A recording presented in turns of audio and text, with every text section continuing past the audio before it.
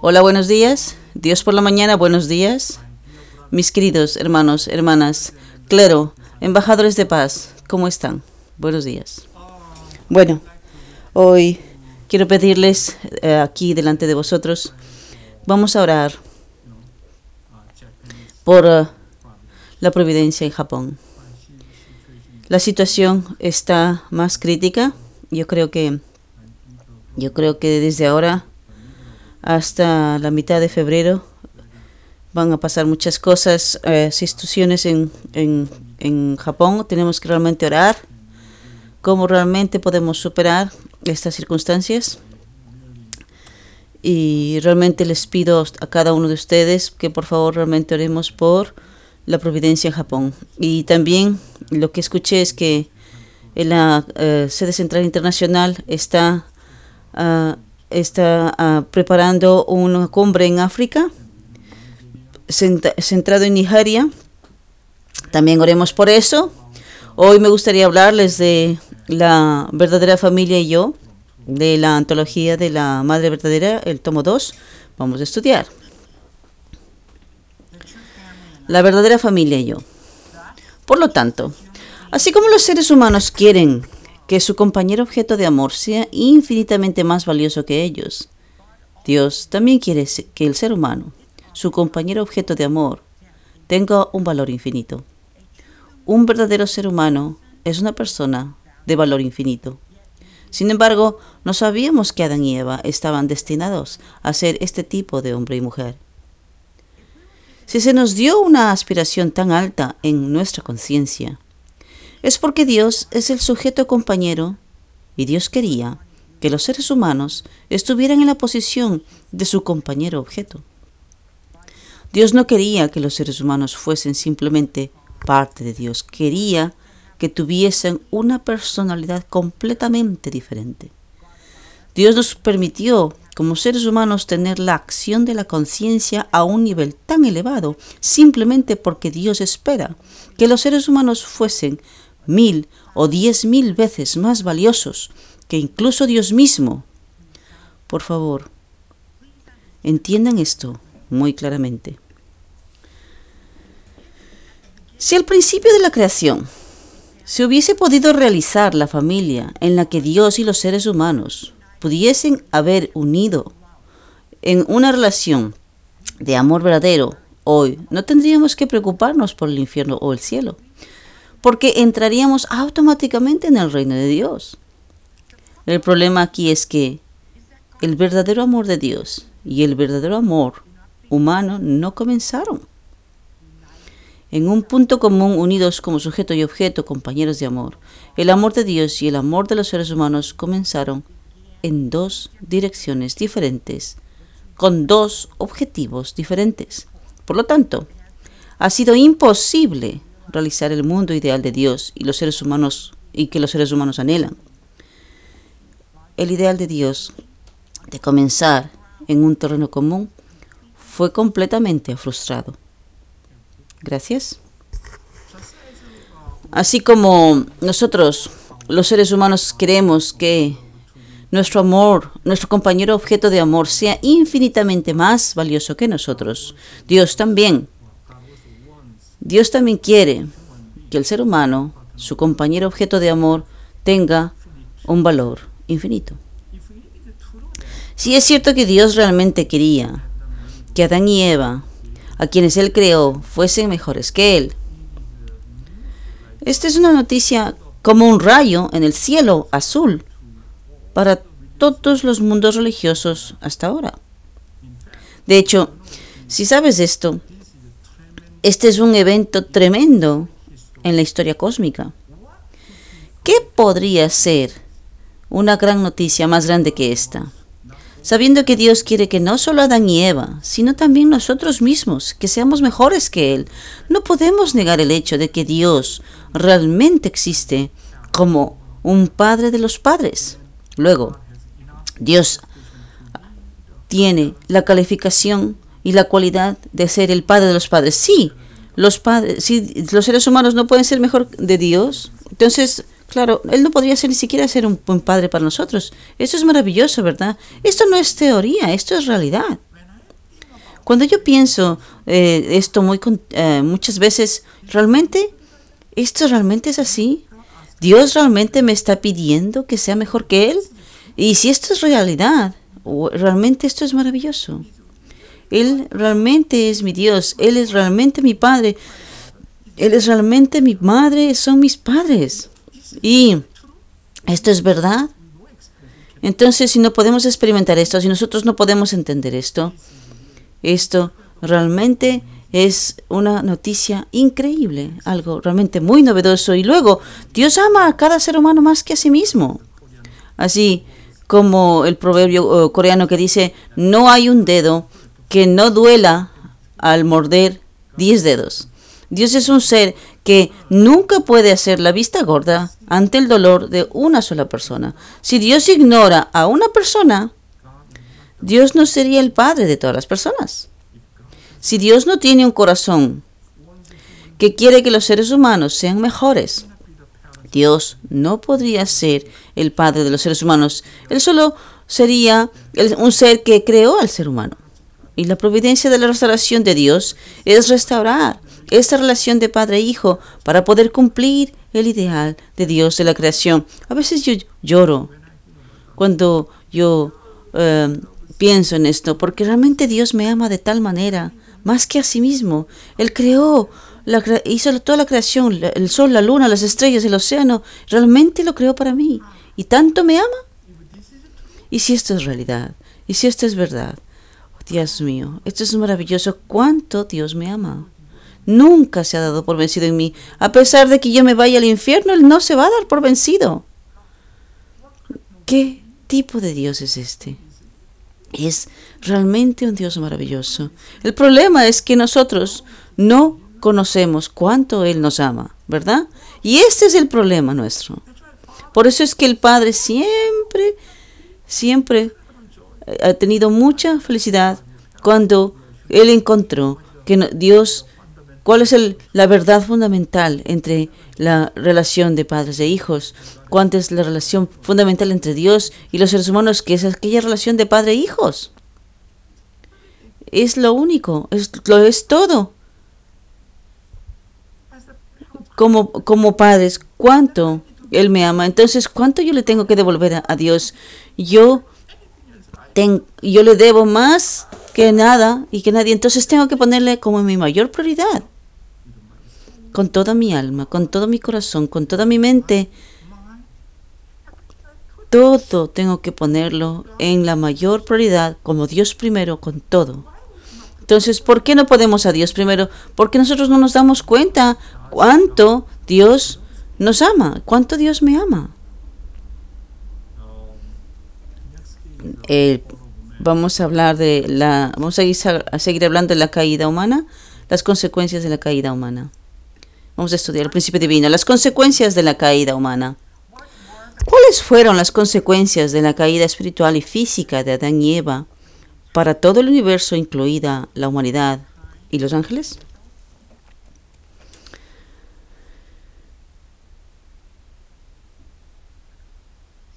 Satanás y la caída humana. Satanás es el nombre que se le dio al arcángel Lucifer. Cuando los primeros ancestros humanos cayeron, se unieron en lazos de sangre con Lucifer. Formaron un fundamento de 4 posiciones unido con Satanás, y así toda la humanidad se convirtió en hijos de Satanás. Es por eso que Jesús le dijo a la gente: vosotros sois de vuestro padre el diablo, y los llamó generación de víboras. También en Romanos 8:23, San Pablo escribió: no solo la creación, sino nosotros mismos, que tenemos las primicias del Espíritu, gemimos interiormente mientras esperamos la adopción como hijos. Esto indica que nadie le pertenece al linaje de Dios, sino que los seres humanos son del linaje de Satanás. Adán y Eva cayeron cuando aún eran inmaduros y formaron un fundamento de 4 posiciones centradas en Satanás. En consecuencia, este mundo ha quedado bajo la soberanía de Satanás. Por lo tanto, la Biblia llama a Satanás el príncipe de este mundo, el Dios de este mundo. Además, está escrito en Romanos 8, 19, 22, la creación espera con anhelo la manifestación de los hijos de Dios. Estos versículos describen la agonía de la creación mientras anhela la aparición de personas no caídas que hayan perfeccionado su naturaleza original y que vencerá a Satanás y lo gobernará con amor. Ya, basado en esto, vamos a estudiar las palabras del Padre. Erradicar totalmente las raíces de Satanás. Al final resultó que Satanás, el diablo, que había matado a mi padre y violado a mi madre, se ha mantenido en esta posesión de mi padre.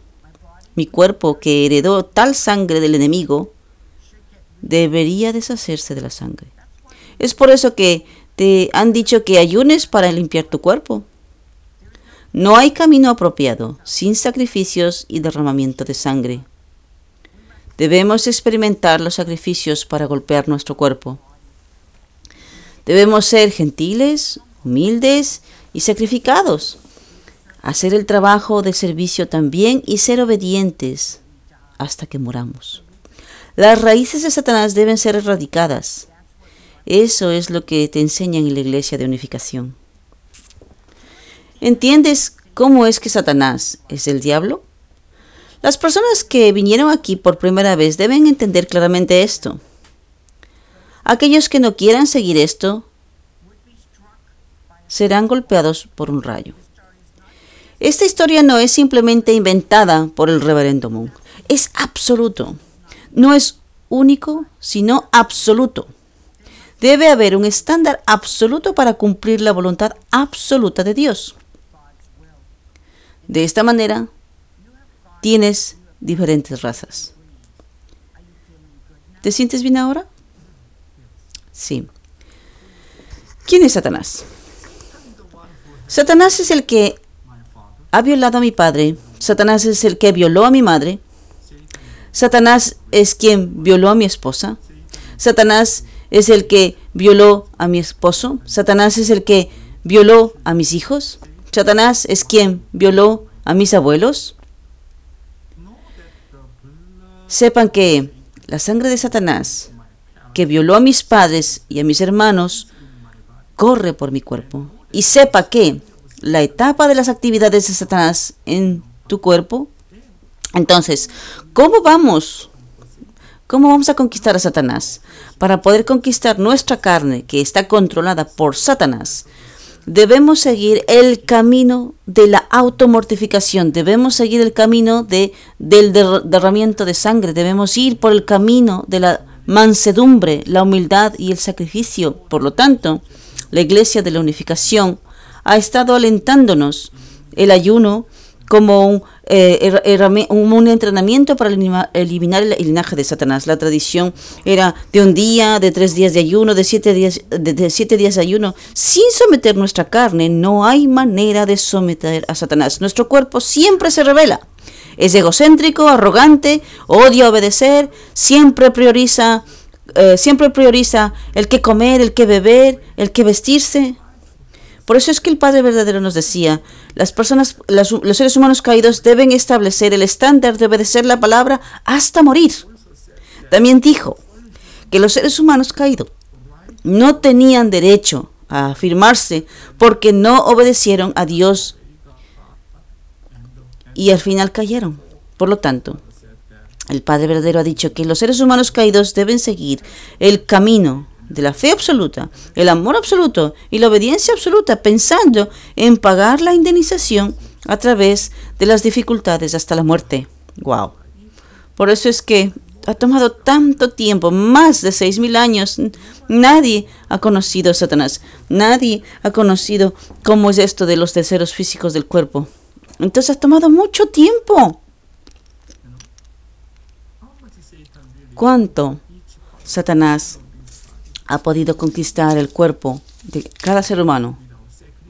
Por eso es que sin sacrificio, sin pagar indemnización, Nosotros no podemos realmente tener un estándar. Por eso es que tenemos que ir por este camino, el camino de la mortificación, de la automortificación. Wow. Hoy, para el Ministerio de los Jóvenes, la promesa familiar es la bendición de las bendiciones. Vamos a estudiar. La promesa familiar es la bendición de las bendiciones. ¿Qué clase de personas somos hoy? ¿Alguna vez has oído hablar de la promesa familiar en tu vida de fe? Esta es la primera vez en la historia que se ha hecho tal promesa familiar. Debido a que Dios tenía un llamado providencial a través de los padres verdaderos para cumplir su ideal de la creación en un estándar absoluto, Él declaró la promesa familiar. La promesa familiar es que tú vives asistiendo a Dios directamente con tu familia y te conviertes en un modelo en tu familia. Y con la familia ideal como modelo, se establece el estándar absoluto para establecer el reino de los cielos en la tierra y en el cielo. En ese sentido, la promesa familiar es una de las bendiciones que se nos ha otorgado. La promesa familiar es la norma eterna para realizar el ideal de la verdadera familia. La promesa familiar es que con nosotros, como propietarios, como dueños y padres y maestros del Cheongilguk, obedezcamos a los mandamientos de nuestra conciencia, establezcamos el estándar para perfeccionar el carácter a través de una 100% absoluta fe, del amor absoluto y la obediencia absoluta. En este sentido, lograr el ideal de Dios y de los seres humanos unidos en el amor absoluto.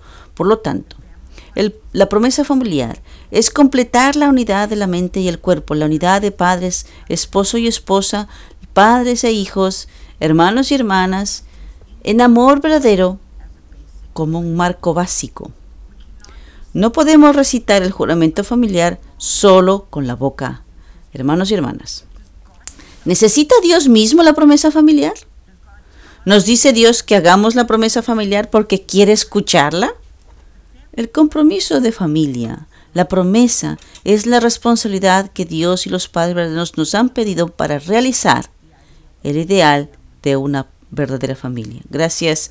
Hasta ahora muchas personas han establecido estándares para los votos centrados en el individuo o en grupo, pero la promesa familiar, el juramento familiar centrado en la familia, es la primera en la historia. Estamos en la era del amor, en la que el ideal de Dios debe cumplirse centrado en la familia más allá de la edad individual. El propósito de establecer el fundamento de 4 posiciones está en la familia, los 4 grandes reinos del corazón. Y los 3 grandes reinados solo se pueden experimentar centrados en la familia. El ideal de Dios del cielo debe realizarse eventualmente con la familia, con la unidad más básica. Nadie ha sabido esto a lo largo de la historia. El juramento familiar es lo que dice que tú debes vivir asistiendo a Dios directamente en tu familia y convertirte en un modelo de una familia ideal. Y con esta familia ideal como modelo, que se establece el estándar absoluto para establecer el reino de los cielos, en la tierra y en el cielo. En ese sentido, la promesa familiar es una de las bendiciones que se nos ha otorgado. Por eso es cada vez que recitamos la promesa familiar, wow, ahí lo está todo, desde la 1 al 8.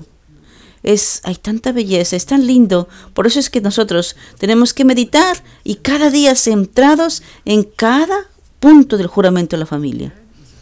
Ese es el deseo de Dios. La promesa familiar debe basarse en el ideal de Dios y los seres humanos unidos en amor. Es establecer la unidad de Dios y la humanidad como el estándar vertical y lograr la unidad de mente y cuerpo, la unidad de padres, esposo y esposa, padre e hijo, hermanos y hermanas en amor verdadero para formar una familia ideal en amor verdadero. No podemos recitar el juramento de la familia solo con la boca. A veces yo también tengo dificultades cuando cada mañana estamos recitando la promesa. ¿Cuánto realmente estoy poniendo mi corazón? Cuando yo recito la promesa familiar, solamente por mi boca, ta, ta, ta, ta, ta. y que nada tiene que ver con el corazón. Por eso es cuando se recita la promesa familiar, tiene que ser muy serio. ¿Qué significa? Cuando nosotros recitamos la promesa familiar solamente por una condición, sin poner el corazón, entonces somos hipócritas. Entonces, ¿qué significado? ¿Por qué tenemos que recitar la promesa familiar? ¿Qué propósito tiene?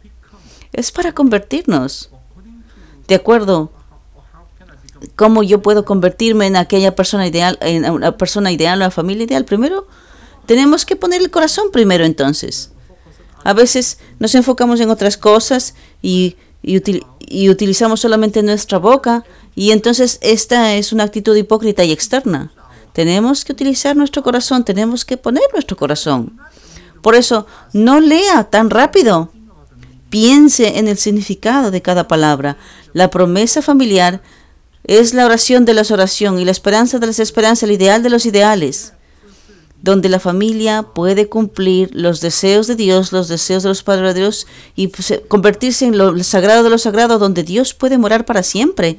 Usted sabe, nuestro amado Jesús, Él no pudo compartir esta promesa familiar. Él solamente compartió algo, poquito, pero los padres verdaderos han compartido muy claramente. No sabe cómo orar, entonces ore con la promesa familiar y recuerde una y otra vez del 1 al 8 y medite cada punto. Esto es lo más importante. Ahí está el contenido más profundo de nuestra oración. Ahí está nuestra esperanza, ahí están nuestros anhelos, nuestras responsabilidades, todo. Entonces, la promesa familiar es una bendición increíble, que lo sepáis. La familia es el lugar más aterrador. A través de la promesa familiar, también podemos saber que en una familia es la bendición más grande del cielo que el cielo nos ha otorgado. Por otro lado, si no practicas la promesa, tu familia se convierte en un lugar aterrador donde todo se destruye. ¿Dónde se equivocó la familia de Adán? Estaba en la familia. ¿Dónde se equivocó la familia de Noé? En la familia. ¿Dónde surgió el primer problema cuando Jesús fue a la cruz? Estaba en la familia. Esta es la realidad. Entonces, si las cosas van mal en la familia, se convierten en enemigos ante Dios. Es por eso que el Padre verdadero dijo que la familia es el lugar más aterrador. Ya. A través del juramento familiar también podemos saber que una familia es la bendición más grande que el cielo nos ha otorgado. La familia es el asentamiento eterno donde Dios puede operar y quedarse. El más santo de los lugares santos. Por lo tanto, si no puedes formar una familia, todo es un lugar aterrador, donde todo se destruye. Y los problemas vienen de donde la familia, Adán y Eva, la familia de Adán. ¿Usted puede imaginar la familia de Adán? ¿Qué pasó? La fornicación. Y Caín mató a Abel. Y un asesino. Y eso fue una situación triste. Y se odiaban. Usted puede imaginar la primera familia humana. Un asesino, la fornicación, el odio. Tremendo. Y usted puede imaginar esto. Es realmente increíble. Usted no puede cometer el pecado solo. Cuando usted siempre comete pecado con algo o con alguien, tiene que tener una relación recíproca. Por eso es que tenemos que realmente pensar. La familia es la unidad básica. ¿Cómo vamos a resolver los problemas centrados en la familia, los problemas sociales, los problemas nacionales, los problemas mundiales? ¿De dónde viene? De la familia. Por eso es que nuestra familia es una familia sana. Esta es la manera de poder realmente salvar la sociedad y la nación. ¿Dónde es que se equivocaron la familia de Adán, la familia de Noé y la familia de Jesús? Eso fue la familia. ¿Dónde está la fuente de todos nuestros problemas hoy? En la familia. Por eso es que la familia es lo más importante como unidad. Todo está ahí. ¿Dónde es el lugar para poder experimentar el corazón de Dios? El corazón de Dios está en las cuatro dimensiones del corazón. El amor de hijos, el amor de hermanos, el amor de esposos, el amor de padres. Por eso es que la familia es la manera de poder expresar el amor de Dios. No hay otro lugar, no hay otro lugar. Por eso es que el Padre dijo y nos ha enseñado la promesa familiar. Realmente es increíble, mis hermanos y hermanos. Una vez más, el Padre dijo, la familia es el lugar más aterrador, porque si algo sale mal en la familia se convierte en un enemigo de Dios. ¿Verdad? Hoy hemos hablado de el juramento de la familia, es la bendición de las bendiciones. Muchas gracias, que Dios les bendiga. Buenos días, Dr. Young. Buenos días, familia, comunidad. Mi nombre, estoy aquí en el área de la Bahía y voy a compartir lo que pasa en nuestro seminario en el área de la Bahía. Entonces, aquí las fotos aquí tenemos algunas fotos. Este año tuvimos 16 participantes de los colegios y tuvimos gente de Sacramento, de la iglesia de Sacramento. Y tuvimos al personal principal y tuvimos otros que estaban colaborando mucho. Aquí nuestro conferencista fue este hermano que nos ayudó para también prepararnos. Tuvimos como 14 miembros para poder ayudar para preparar este seminario, coordinando con otros hermanos y hermanas. Y ayudamos con actividades como el hondoke y otro tipo de cosas, todo lo que tenía que ver con el seminario. Y para nuestro equipo de liderazgo, y tuvimos a 4 hermanas aquí, y también ellas fueron las personas que nos ayudaron para preparar el hondoke diario para poder realmente tener éxito en nuestro seminario. Y así inclusive los líderes puedan también prepararse para poder guiar a nuestros hermanos y hermanas más jóvenes.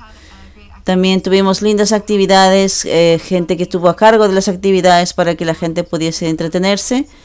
Y también estos hermanos que también están y pudieron guiar. Tuvimos también a nuestros maestros ceremonias y también aquí nuestros hermanos.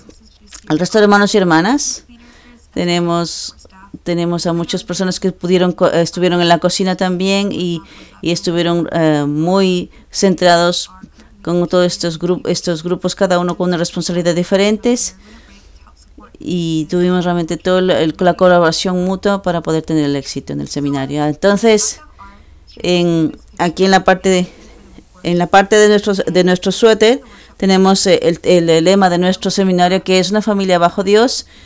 El propósito de este lema para nuestro seminario es que queríamos comunicarnos con los muchachos, qué es lo que significa esto, porque no siempre podemos entenderlo, pero queríamos tener esta perspectiva desde la familia para el sueño y el deseo de Dios para cada uno de los seres humanos, y podemos crear un mundo, una familia, un mundo bajo donde Dios es el Padre Celestial.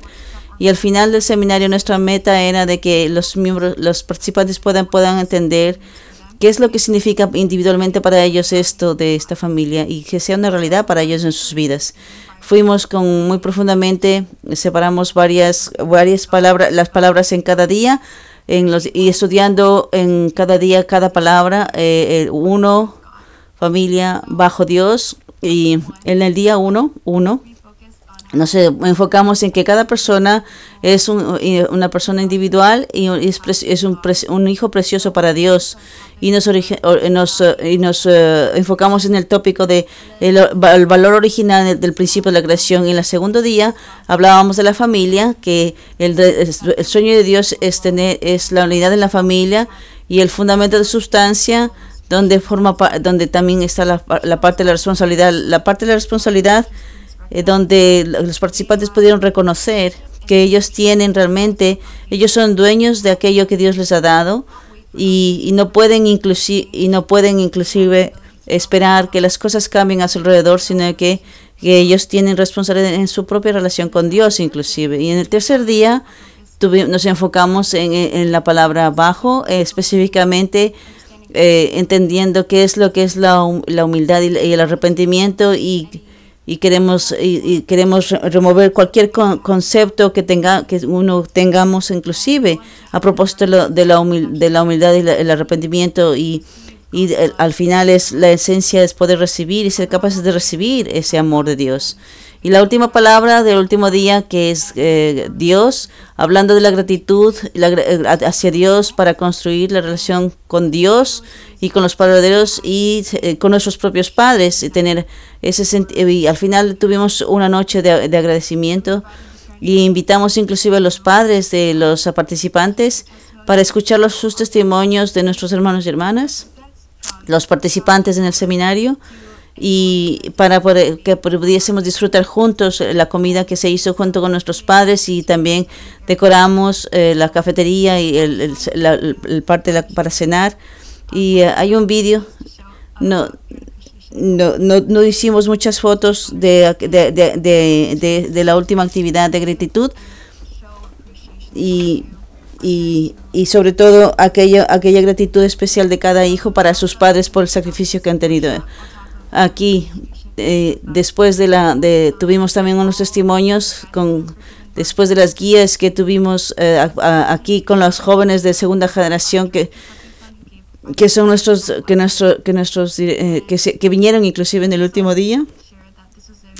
Es una victoria muy linda porque para los niños del colegio, escuchar los testimonios de sus hermanos mayores y ver a otros hermanos y hermanas que ahora inclusive están cumpliendo un rol modelo a seguir. Y esto nos dio también la oportunidad para mí mismo, inclusive, para estar aquí y comunicarnos inclusive de manera real que lo que significa es, inclusive, qué es lo que significa la humildad y el arrepentimiento a la hora inclusive de seguir dando testimonio a nuestra gente. Para mí me sirvió mucho porque poder reconocer cuán cerca yo estoy de los verdaderos, y he tenido mucha guía inclusive de todo lo que hemos recibido. No podía imaginar lo que significaba esto en servicio realmente. Estas son fotos lindas de lo que pasó en el seminario, que me dio momentos que me dieron mucha alegría, y el testimonio final que fue dado en la noche de agradecimiento a los padres. Él compartió de que él sintió que en este seminario había mucha alegría y que Dios mismo podía sentir alegría a través, y es un punto de inflexión para poder sentir de manera y a veces es fácil simplemente pensar de que uno no es perfecto, de que las cosas no van como tú quieres, pero escuchar inclusive que una participante tuvo una experiencia linda en el seminario, sintiendo de que Dios podía percibir, sentir alegría a través de él. Eso fue muy lindo, y también fue muy satisfactorio para todo el personal, para todo el equipo, para todos los hermanos y hermanas que estábamos guiando esto. Y claro, por supuesto, sin los participantes no podría haber seminario. Así que teníamos mucho agradecimiento a los padres, a los voluntarios por la comida que se preparó, y estar siempre cuando se les necesitaba realmente y en el último día. Yo creo que no fue suficiente simplemente para poder expresar toda la gratitud, toda la gente que trabaja y está detrás de las escenas en cada actividad del seminario. Los padres realmente son los representantes sustanciales de Dios en la tierra. Así que gracias a nuestros padres por dejarnos cuidar de sus hijos. Sentí mucho amor y guía de estar en esta posición como hermana mayor, y aquella figura paternal para nuestros hermanos y hermanas más jóvenes. Esto es lo que tengo para compartir de nuestro seminario como una especie de reporte para ustedes, y les voy a mostrar el vídeo que hemos preparado para ustedes.